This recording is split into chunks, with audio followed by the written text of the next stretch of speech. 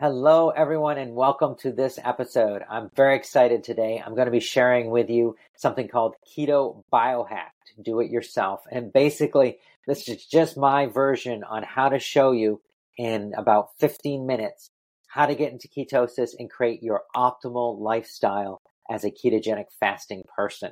And this will allow you to get to your ideal body composition and improve your health in many, many ways.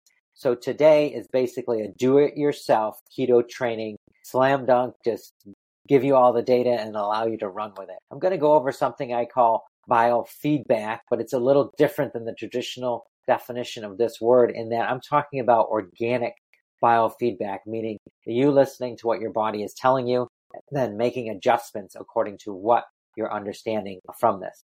So we're going to make this super simple because you could listen to all sorts of things that are going on in your body and maybe make some amazing adjustments that would help you in different ways. But today we're working on body composition through ketogenic fasting lifestyle. And I'm going to show you the 3 things you need to be paying attention to allow your body to make this transition, get into a ketogenic state and do this while fasting. And I'm going to show you actually how to use 3 markers, biofeedback markers, to adjust that ketogenic lifestyle, what you're eating, how you're fasting, how you're exercising, just right so you get optimal results. So stick with me here for the next few minutes, and I'm going to go over this so you understand exactly how this works. So first of all, let's go over the 3 points we're going to cover regarding getting into a ketogenic lifestyle that works for you. First is changing your macros. Second is fasting, adding fasting to your diet or lifestyle. And third is exercise. So these are the 3 points, right? And then we're going to have 3 points of biofeedback used to basically adjust these 3 ways of getting into ketogenic fasting state. And I'll go over those after I go over these 3 steps in brief. So first of all, your macros. So there's a lot of different ways to get into ketosis. Different people have different demands from their body on what they need to be at in order to get into ketosis. But generally speaking, we're going to talk about lowering your carbs enough, maybe down to 20 or 30 grams a day, so that your body is then able to transfer over into burning fat for fuel. And while we're doing that, we're going to give you lots of healthy protein and lots of healthy fat. Now, a lot of people have fat in their diet, sufficient to get into ketosis, but it's not the healthiest forms of fat. So sometimes that's what needs to be adjusted more than the volume, right? Generally speaking, if we were to put this into percentage, you'd be eating about 60 to 70% fat, 20 to 30% protein, and about 10% carbohydrates. And that would pretty much get anybody into a state of ketosis.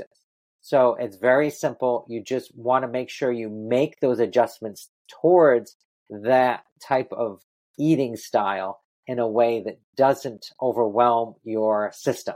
Some people can't make that movement very fast because they're used to eating about 50% carbs in their diet, right? So if we're going to get you down to 20 or 30 grams of carbohydrates in your diet, and you're normally at 150 to 200, if you make that transition overnight, you will run into that thing you may have heard of, keto flu, or you may run into all sorts of detox phenomena. So we want to do it more slowly, generally speaking. Of course, if you want to rip off the Band-Aid and go for it, and you're okay with experiencing those adverse effects, that is your choice. Definitely not recommended whenever I'm working with somebody. We do it slowly, but not so slowly that the person's not making progress. So you got to kind of jockey those back. And you'll be able to do that based on the biofeedback markers that I give you a little later on here. What I would recommend is as you're adjusting your macros, so as you're moving towards this different style of eating, we're going to also start fasting intermittently.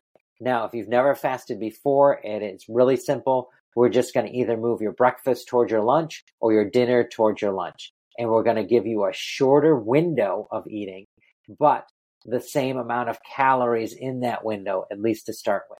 So we don't want to reduce the calories because we want to have enough energy there for your body to make this transition. In the beginning, we're concentrating on getting you flexible in the way that you can metabolize energy, metabolize the food you eat. your body's actually supposed to be you could call it a flex fuel machine. You should be able to use carbs, protein, and fat for all the reasons your body needs them, right? So carbs and fat can be used as energy. They're great sources of energy. Protein is obviously for building up the body. It can be used for energy in a pinch. So most people are just able to burn carbs for fuel because they're eating 50% or more carbs in their diet, 100, 120, 200 grams of carbohydrates per day. So we've got to lower that down so your body also is able to use fat for fuel. When you're born, you're actually born in a ketogenic state, and you're able to burn fat for fuel. And that's what you use to build your body. That's the process. When you're very, very young, you're growing, before you start eating high carb food, you ideally have a long period in this ketogenic state. You start eating different foods that are given to babies that are all carbs, then that goes away faster than it should. But that's a different topic. For today, we're just going to talk about getting your macros dialed in, starting intermittent fasting, and then adding exercise. If you do these three things, you will get into a ketogenic state. And you want to add exercise the same way. So we want to do it slowly. Let's say you've decided to move your breakfast towards lunch. So you could, for example, a day could look like this. You wake up in the morning, you do your exercise for 20 minutes, a half an hour. You do a little warm up, and then you do some resistance training. And then you're moving your breakfast up towards lunch. So you're not going to eat right away. You're going to exercise in that fasted state. Don't overdo it. And then later on in the morning, you're going to have your meal, and it's going to be very low carb, high protein, and moderate fat. That first meal of the day is important. So you start locking in those macros right at the start of the day. And then you keep moving that breakfast up towards lunch until you're fasting maybe 16 or 18 hours a day. If you can't fast that long, it takes you a while to get there, that's fine. Maybe you have to stick at a 14-hour intermittent fasting schedule for a long time before you can move up to a longer fasting schedule. So then you'd have your low carbs, you'd have your fasting, and then you'd have your exercise all built in right there. It's very simple. 3 steps. Just do that. You will get into ketosis. Now, the best way to know if you're in ketosis is to be tracking your foods in a food journaling app. And so that gives you the breakdown of the macros, and tracking your ketones and glucose. And Keto Mojo is my favorite product for that. So I would recommend using a food tracking app and using Keto Mojo. Prick your finger, find out where you're at. Now, if you're having trouble getting into ketosis and you're doing those 3 things, you can do some hacks. You can add probiotics to your diet. You can make sure you're being strict enough on your macros. You're really being as low carb as you think you are. Use a tracker. You can make sure you have enough electrolytes in your diet. You can get that from bone broth or keto-friendly electrolyte drinks. And you can use apple cider vinegar in your diet as well before your meals or during your fasting window. These things, these 4 simple things, will all ensure that you get into that ketogenic state. So it is really simple to do this. You just have to understand the steps and go ahead and make it happen, right? So don't make it complicated. It doesn't need to be more complex than that. It really doesn't. Now, what we want to look at is, how do we monitor whether things are going well or not? That is really key. Most people could figure out doing what I just went over, those 3 simple steps. Change your macros, go low carb, start fasting, and build it up. Slow is faster when fasting, but build it up, and do some moderate exercise at least a few times a week. So what are the 3 points you want to look at? You want to look at, are you energized physically? Are you mentally aware? And do you feel nourished and satiated? These are the 3 key biofeedback points that we want to concentrate on when you're becoming healthier in general. But in this case, when we're working on becoming ketogenically adapted, burning body fat for fuel, and being able to get to your ideal body composition, right? So this can go after any of these 3 points. So after a meal, check in with yourself. Are you feeling somewhat? It's not like we all have to feel like Superwoman or Superman after every meal, but we don't want to feel like we need to go sleep for an hour either. So are you feeling energized physically? Are you mentally aware? And do you feel nourished and satiated? And this can go for during your fasting period as well. You should feel energized when you're fasting. You should feel mentally aware, and you should feel like you're not starving. If you feel like you're starving, then, feeling hungry, you have to make a determination here and separate these things out. It's okay to feel hungry, but if you're feeling weak, if you're feeling like you're malnourished, then that's not what we're looking for either. So And then after your exercise, you want to feel physically energized, you want to be mentally aware, and you want to feel like you're doing well, you're satiated, right? These 3 biofeedback points after exercise, during fasting, and after meals will ensure that you are getting the results. Now you can use that with your Keto Mojo to check your ketones and all of this information there. It's pretty much a no-fail system. There should be no way you could not get results by following these points, right? Now, one thing that can happen, and I just want to mention here, is that you may need to adjust the quality of food you're eating. For example, if you're eating conventional protein or you're eating non-organic food, there are toxins and unhealthy fats in these foods that can stop you right in your tracks, even if you're doing everything else right. So make sure as you're doing these 3 steps, you're adjusting your macros, you're starting your fasting, and you're putting in exercise, that you're using high quality food. And then remember the hacks. You can also add in electrolytes if you need to. You can make sure that you are following your macros closely. And you can definitely add in probiotics to make sure your body has the tools, digestively speaking, to produce the ketones, right? And you can always use apple cider vinegar before your meals or during your fasting, right? So before your meals, the apple cider vinegar will be a little more strong. You can also add a pinch of salt. Redmond's real salt's the best. And then when you're using apple cider vinegar during your fasting periods, then this would be a little more diluted, right? So not very acidic at all. Also use the salt at that time there.